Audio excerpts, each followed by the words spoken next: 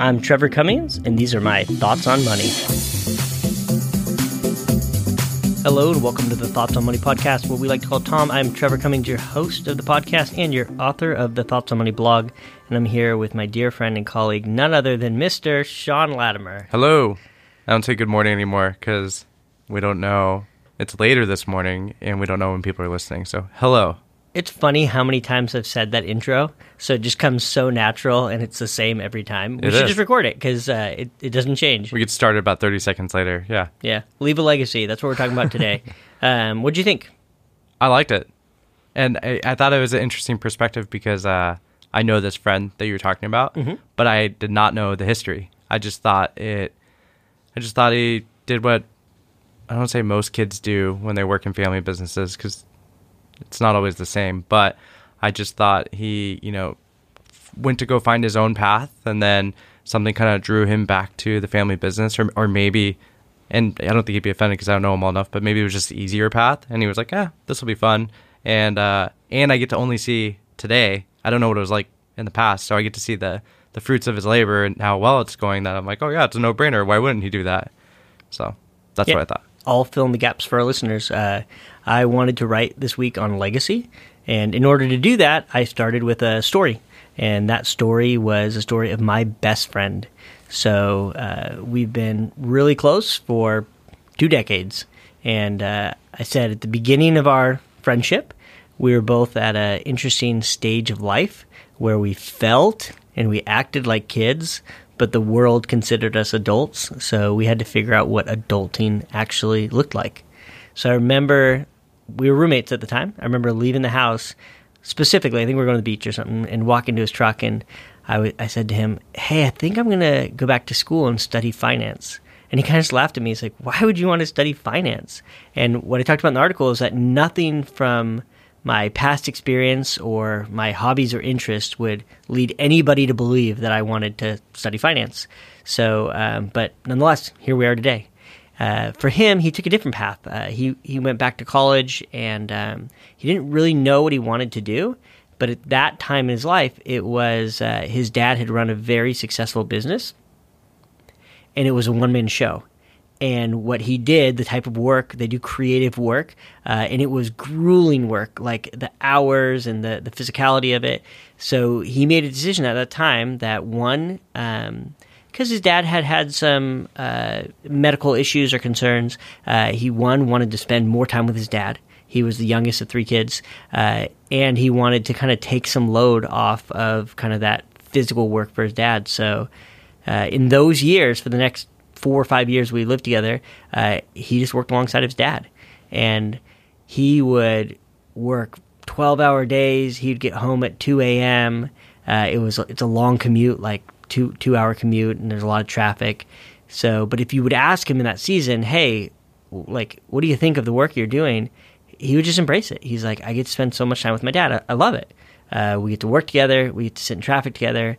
So, and it's funny because I know at that point, when all of us that were living together were living on ramen and looking at our bank accounts before we paid for dinner, I know that the sweat and energy and effort and hours he put in absolutely did not match his compensation at that time. Yeah, it's kind of fun to hear. And you mentioned in the article that like In-N-Out, everyone starts at fries. And I know that you and I have had jobs in the past that we had to do things that required a lot of grit. It was like hard work, and where you're cold calling and just working all day long hours. And then at the time, we didn't embrace it like your friend did. We probably just realized like, oh man, well, this is a season of life, but we'll get past it. But in hindsight, you appreciate it because you do develop that grit, and you kind of find yourself working through those tough situations that now when you fall into a tough day, you're like, oh, this is nothing compared to before.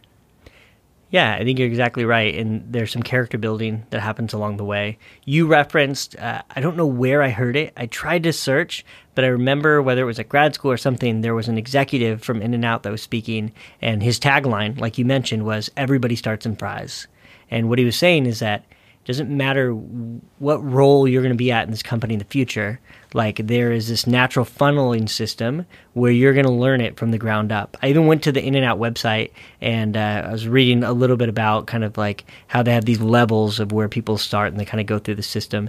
This part could be wrong, but I do remember, unless my memory's wrong, him talking about even the heir apparent, Lindsay something. I don't remember her last name, but I think she's like one of the youngest female billionaires. Right. Yeah, she's the sole owner now, right? Yeah, I believe so. Again, I'm muddling the story, but he talked about her starting in Fry's, right? And how even though she was known to be the heir apparent for the business, she was going to start at that position and kind of work her way up.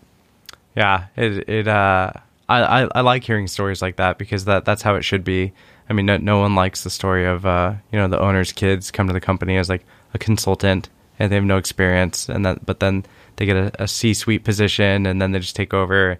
And you know what's interesting about your story is a lot of times, and I think you mentioned this, when family businesses end up like that, being left to the kids, it's normally at the business's demise. Like it doesn't go well. And so this was kind of the opposite. Not only did your friend, put in the time and the work, but he actually found a way to make it more efficient and scale, and now it's fruitful. Yeah, exactly. The example I gave, it was a one-man show, and now, prior to some of the recent strikes and things like that, he was employing over 30 people. And I remember, again, I just have these little pocket memories. I remember when we were driving one day, and I remember exactly where we were in San Clemente stop sign. I'm like, what's your dream for this business? At the time where it was just him and his dad.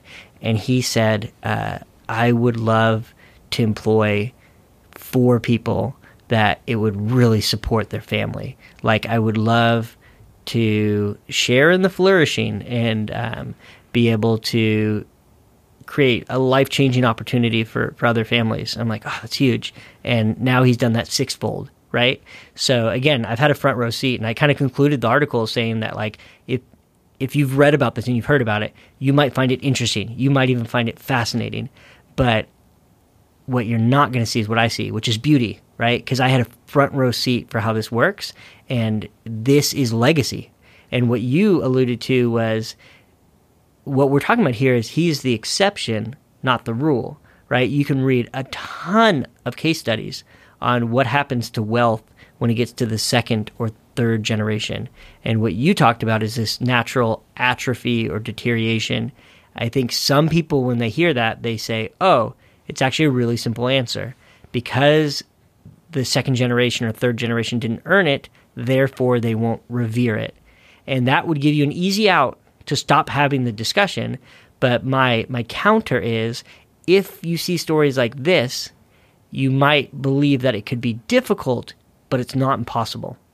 Have you ever heard that quote where it talks about, and I'm going to get it wrong, but it says, like, my grandfather walked 10 miles to work, my father walked 5, I drive a Cadillac, my son drives a Mercedes, my grandson will drive a Ferrari, and my great-grandson will be walking back to work.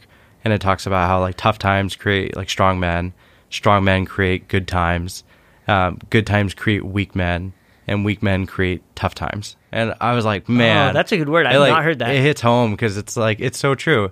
I mean, in the industry we're in too, we see it where, grandma and grandpa or the clients are first generation wealth, and they worked hard, started a business, did something. And then you can see it where the kids are like somewhat responsible or somewhat involved. And then you see the grandkids and they're not. And it can almost be frustrating sometimes when you get to know these families and their plan is like, well, what plan? We're set. And I'm like, oh, no. Yeah, you're exactly right. And actually, you are taking the conversation right to the heart of the article, which is, I did spend a lot of time doing this intro and giving this story, like setting up the conversation. But really, the heart of the article is that leaving a legacy should be important to you, because we've talked about it so many times on this podcast. Most of our clients have more than enough, which means there will be leftovers, which means those leftovers need to be stewarded by somebody. And what we're talking about, and what I pointed out in the article, was that this was amazing to see my friend take a business that was really good and make it really great. And what I laid out in the article then is to say, hey, I've brought you to the edge of your seat. Now you're curious, now you're interested, and now you say, hey, what can I do to help leave a legacy? So then I walk through what I saw, right? How I saw my best friend's father give his son the best possible chance to succeed in the business. Now, again, when we're saying business, we could easily say that with wealth, right? Whether you're passing down a business or a dollar, the concept is the same. So in these 5 steps, I started out with give them wisdom. You know, it's funny. I wanted to interrupt because you did say a few articles ago that you want to try and make articles that are applicable, like something that's helpful. Mm-hmm. And I was thinking that as I was going through this, I'm like, oh, it's nice that you set like steps of things that you can do. I thought that was helpful because when I first read the category or the topic, I was like, oh, great, we could talk about this pretty easily, you know, by telling stories. And I was going to bring up the quote, and we could have left it at that. But I think it's helpful that you're giving like almost to-dos. Yeah, my wife and I, she makes fun of me, but typically after we go home after a Sunday morning and we heard a preach, right, and we have lunch with friends or whatever, and usually it gets to a place of discussing the message, and she knows what I'm obsessed with, is what was the application? Like, what was that one line synopsis of what that person wanted to get across, and how do you take that, place it in your back pocket, and change the way you live your life? So my hope was, I don't want to say there's an exact science to this, but I wanted to give you 5 ideas to say, hey, if you focus on these things, and these are things I'm focusing on as a father, I think that you can give the second generation a really good opportunity to carry the torch further. Makes sense. Let's get into it. Yeah, give them wisdom. So what I started out there is that wisdom for me would be described as that simultaneous, or the joining of experience and knowledge, right? My friend's dad had done this for 30 years, right? He had seen a lot of things. He'd been in a lot of experiences. So when I say give them wisdom, you have to look at your backpack of wisdom that you carry, and you have to take out the exact puzzle pieces that will fit for whatever the next generation is dealing with. And that will always be different. So I loved in school when we would study current events, right? We would take whatever it is, history or math, and we'd say, hey, this was in the newspaper today. Now let's take this topic that we're studying and apply it to this subject matter. And that's what you're going to have to do if you are the first generation. You are going to have to figure out, how do you pass down wisdom? You're going to have a relationship, be shoulder to shoulder, and look for those times where you could say, hey, I've been through this before, and this is what I did, right? You and I do it every day, right? We oversee a large team of advisors, and it is very rare. I'm not saying it never happens, but it's very rare where you are brought a question that you've never heard or seen before. Yeah, and I thought about when you talked about working shoulder to shoulder with someone, because as things come up, that I feel like that's where you learn the most, like on the job, right? Where if there's an emergency or a setback, and you kind of see how, and your friend was able to see that with his father, that, you know, all right, the setback happened, what do we do? We're going to stay till 2, and we're going to make sure it's done the right way, and that's just what we do. And that little, I don't want to take away from the next one, which is give them seeds, but that little seed or that nugget is something that you do take with you forever. And now that there's 30 employees and that incident comes up, they know what to do. Yeah, you're exactly right. And what I got to see too, benefits of having that front row seat, is I know how my friend is wired, right? He is really good at doing work. He's really good at executing things. He was not very good at people, right? He wasn't very good at relationships. His dad was amazing at it. So I mentioned it in the last paragraph. Yes, he learned the craftsmanship from his dad. And yes, he learned the mechanics of the business. But the greatest thing that his dad passed down to him was how to treat customers right and build a lasting reputation. Because that's the real torch he got to carry, is that reputation his dad built. And he had to learn how to bite his tongue, build relationships, and get outside of his comfort zone. Yeah, it's making me think of Tommy Boy. You don't have we don't have to quote it. Yeah. Fair enough. You got me on a sidetrack now. The next thing I said, and I think it's extremely important, is this section was called Give Them Seeds. but you really have to look at the first sentence to understand what I mean. Give them seeds, but not an orchard, right? What I mean by that is you want to give them something to manage. You want to give them opportunity. You want to give them freedom to even fail. And I think I said this in the article, is that it is the first generation that will kind of cast the vision, but the next generation is actually going to forge the path. So the problem here is you see the opposite. You see where somebody gives an orchard, right? And the problem there is you don't get any time for that character building. So when resources or wealth outpaces character, it typically doesn't end well. Yeah, and the first thing I think of too is if you give too much responsibility too early and a mistake's made, you almost can't let them fail and learn from it. You almost take the reins back and say, this was a mistake or too early. And I can see the same thing with finances. To your point, though, it could happen unexpectedly where you're giving the orchard. And so that just means that you need to focus on these things now while you're able to. Yeah. So you listen to this podcast and you have a $15 million portfolio or net worth, and you have 2 kids that are in their mid-20s. You need to figure out a way to give them seeds, because one day they're going to get the orchard. And today, between today and the end of your tour of duty, you need to figure out a way how they're going to build that character, that responsibility, and that stewardship. Yeah, I know that we've both heard, they're not ready for that now, but hopefully I'll have plenty of time. And when I hear things like that, I don't want to seem morbid, but I hope, and I'll do this later. It just seems like I can hear this like siren going off in my head, like, oh man, I hope you do. I hope you have plenty of time. But what if, what if you don't? And I think you and I know this well because our stage of life, but we send our kids to school every day. But who's parenting our kids? We are. Like, the teachers are going to mold them as students, really help them grow. But at the end of the day, who's going to be the consistent part of that equation for your kids? You are. Like, you have to parent your kids. So I would say, like you're saying, yeah, you could verbally say you're going to punt it, but they're your kids. It's the next generation. Like, it's your job to basically develop them, which we're going to get into that. But after I said give them seeds, and I think this is like sequentially so important, you have to give them autonomy. I'm going to be really direct. You cannot be a helicopter parent if they always rely on you, whether it's for your physical strength, your mental capability and answers, your financial resources. If they always rely on you, they will never be able to do it on their own. You have to give them autonomy. And it kind of goes back to giving them seeds. You almost want them to make mistakes or have failure when it's not the end of the world, or it's not that important. If you end up helicopter parenting, same goes with like little kids. They talk about, not letting your kids play on the playground or the monkey bars because you're afraid they're going to fall and get hurt. And if you end up sheltering them and helicopter parenting forever, the first sign of adversity, or it might not be till high school or college when you're not there to help anyway. So I think it goes hand in hand. You can't just do it for them forever.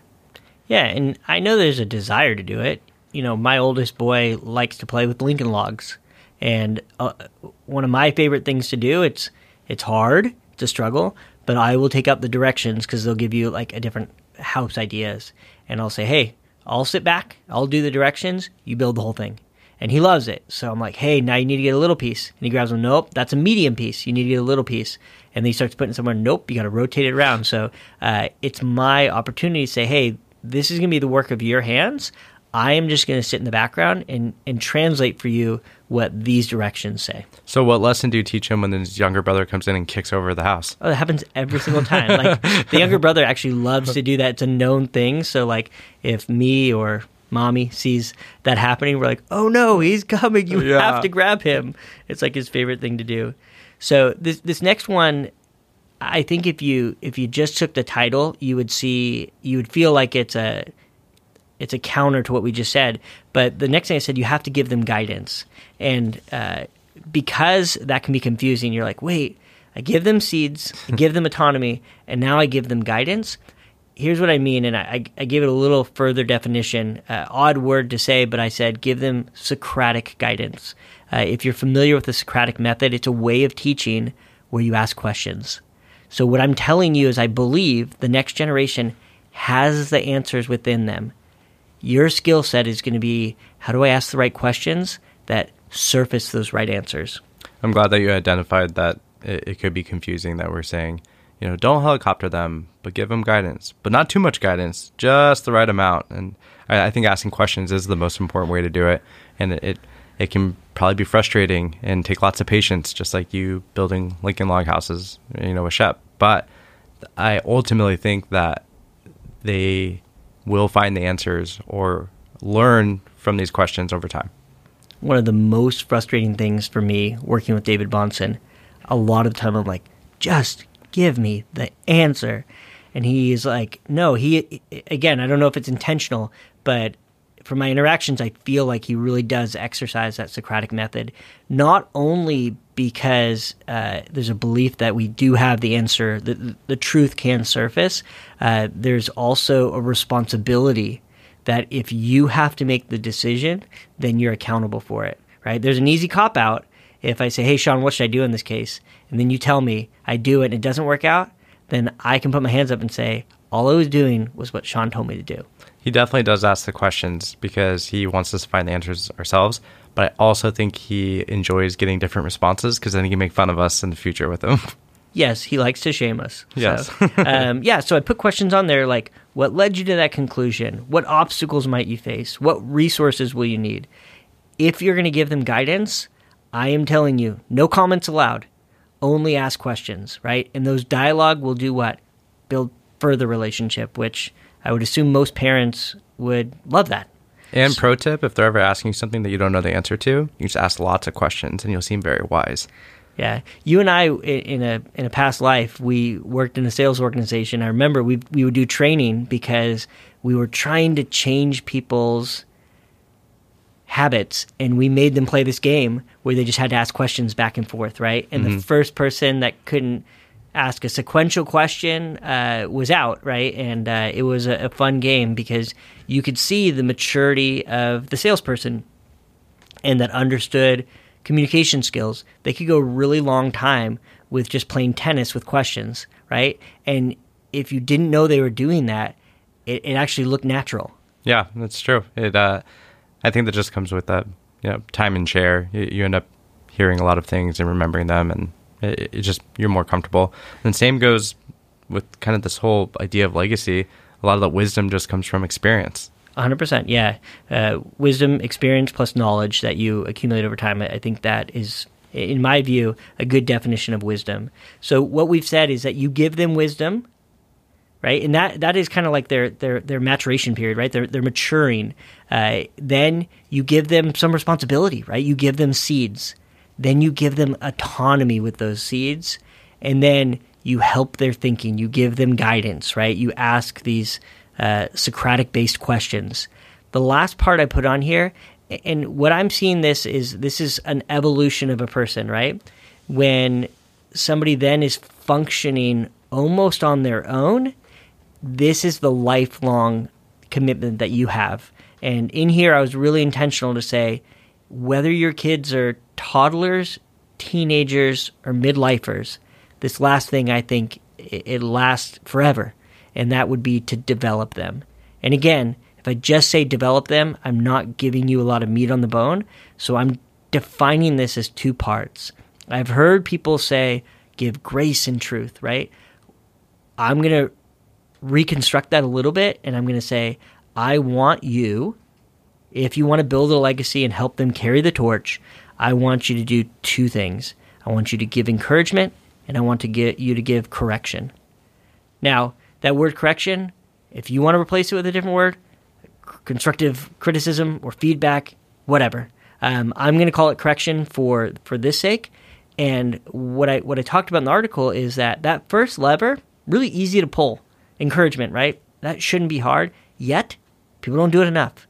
So if you catch somebody doing something right, again, I'm going to say it that way, right? It's not catch somebody doing something wrong. If you catch somebody doing something right, I want you to use words of affirmation and be able to take a time out, slow things down and say, that was really incredible, and not just say, good job, pat on the back, but really define why that was important, right? You might say something like, hey, when I saw you do that, it was incredibly important because it reinforced the values of this business, and it really made sure that the culture of this business is retained because you're following everything, all that wisdom that I planted. Yeah, as you were talking, I was thinking about, just peers and colleagues and when you end up working for an efficient business or a business that's, thriving, there's high expectations. So there's a lot of things on the day-to-day that are absolutely just expected. But you're right. I don't think that those things are always recognized or celebrated enough, because those are the things that are helping the company thrive and helping everyone achieve at a high level. So you're right. It should be recognized. And one thing we are extremely afraid of is that other lever, right? Okay, Trevor, you can convince me to do the encouragement, but we in America don't have a culture of correction, right? So that's bad. And what I'm going to tell you here is that there's a reason they're called blind spots, because it's advantageous when there's another set of eyes that can provide another vantage point to help somebody course correct. And I talked to somebody recently about this, and I told them something, and I made it kind of funny. I was like, hey, I know this might surprise you, and I don't want to catch you off guard, but I have to tell you something. You're not perfect. And we laughed about it, right? And then I said, I'm not perfect either, and neither of us ever will be. So what we need to do is to try to help each other when those imperfections start to surface and they're damaging to relationships, to the business, to our finances.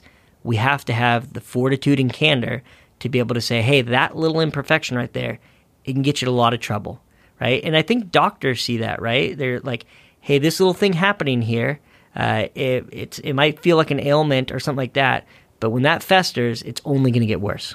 Yeah, they'll say something like, well, we're going to keep an eye on this, or we're going to check this. And half that, when you're younger, you feel invincible there. You're like, just get me out of here. Like, oh, it's not an issue? Great, I'll worry about it later. But then as you get older, you're like, wait, time out. Should we check this, or should we look into this? That's funny. Another thing is I've definitely convinced myself as I've matured, I guess, and gotten older, that giving feedback to people is a sign that you care.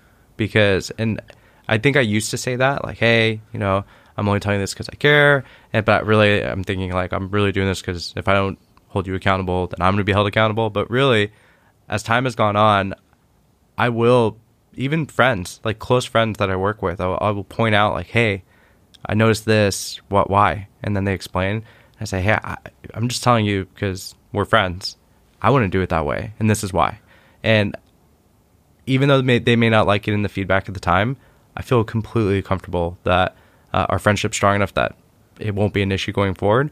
And I've just convinced myself that it's for the best. Yeah, this is a bad analogy, but like if you and I, walk out of this office right now and there's a Coke can on the ground, right?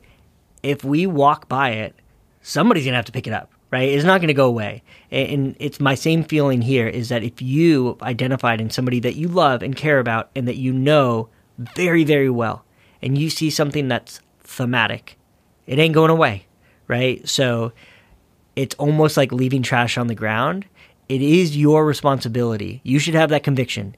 If you see it, it is your responsibility to deliver that. And the challenge here is that you don't want to build a reputation for just calling out somebody's faults, right? So there is an art to it. And it kind of takes you back to that give them guidance. Sometimes you have to ask a few questions that would lead someone to that thematic imperfection. And if in that questions asking, right, you realize like they're not mature enough to see this yet, you have to back off, right? You have to put it back in your back pocket and say, this is something that would be good for them. They're just not ready for it yet. And I talked about it earlier in the article when I talked about wisdom, is that when you deliver wisdom, you have to make sure it's commensurate with their maturity. Like, can they carry this truth?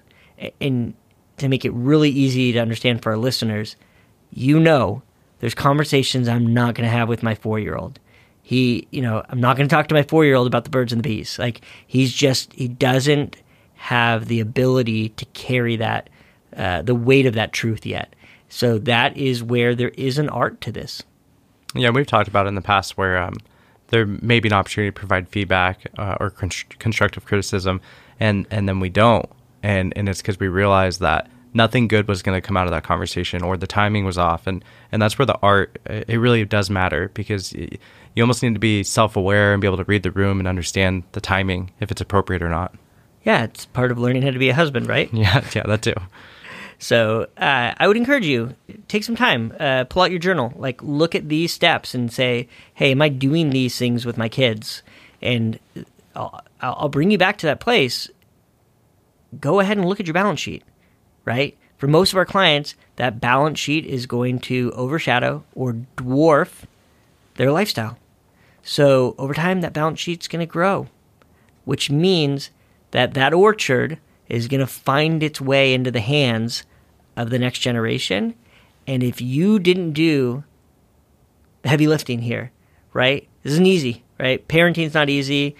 Teaching financial stewardship is not easy. But if you did not do this work, then it will look like every study we're familiar with, where second or third generation, all of the wealth disappears. And just like Sean talked about, going from walking to work to these different vehicles, going full circle back to walking to work. Again, I butchered that, but I think people will Google and kind of get what you were putting down there. So give them wisdom, give them seeds, but not an orchard. Give them autonomy, give them guidance, Socratic guidance, and develop them. And that last thing, if you feel really good about the first 4, awesome, because you can do the number 5 the rest of your life. Your kids can be 70 years old, and they're still going to be imperfect. And they're still going to be doing amazing things that deserve encouragement, right? That last part about develop them is twofold. It's provide encouragement and give feedback. And you might get to a place that you say, hey, not that it's totally quantifiable, but you might want to give 5, 6, 7, 8, 9, 10 encouraging words for every one time that you really want to pull out a splinter and kind of give a little correction. Yeah, and we probably see way too often the other way around, always trying to find things to correct instead of encouraging them. So legacy is a beautiful thing, and it's also a hard thing to obtain. I was lucky enough and blessed enough to see how it worked out for my friend. I actually sent him this article last night, and I said, I'm not even going to ask your permission. I'm writing about you. I'm not using your name, so you just have to be okay with it. I mentioned even in the text message I sent him, I'm taking a little creative freedom here to make this a good story, but I really didn't. And that's why I wanted him to read it, because I might have inserted some things of how he felt or things that his dad did, but from my vantage point, that's what it looked like. So I hope it was helpful, and I really do hope that you will prioritize and value some thought time to what legacy looks like. Shakes his head. Means Sean Latimer has nothing else to add. We will ask that you rate the podcast. 5 stars are preferred. You can leave comments on the podcast section. We will also ask that if you have any questions for us, any feedback, any topics that you'd like us to cover, easy way to get a hold of us is Tom, T-O-M, at thebahnsengroup.com. Again, Tom at thebahnsengroup.com. And you can address that to Trevor or Sean. We would love to engage with you. And with that said, we will be back next week with more of our Thoughts on money.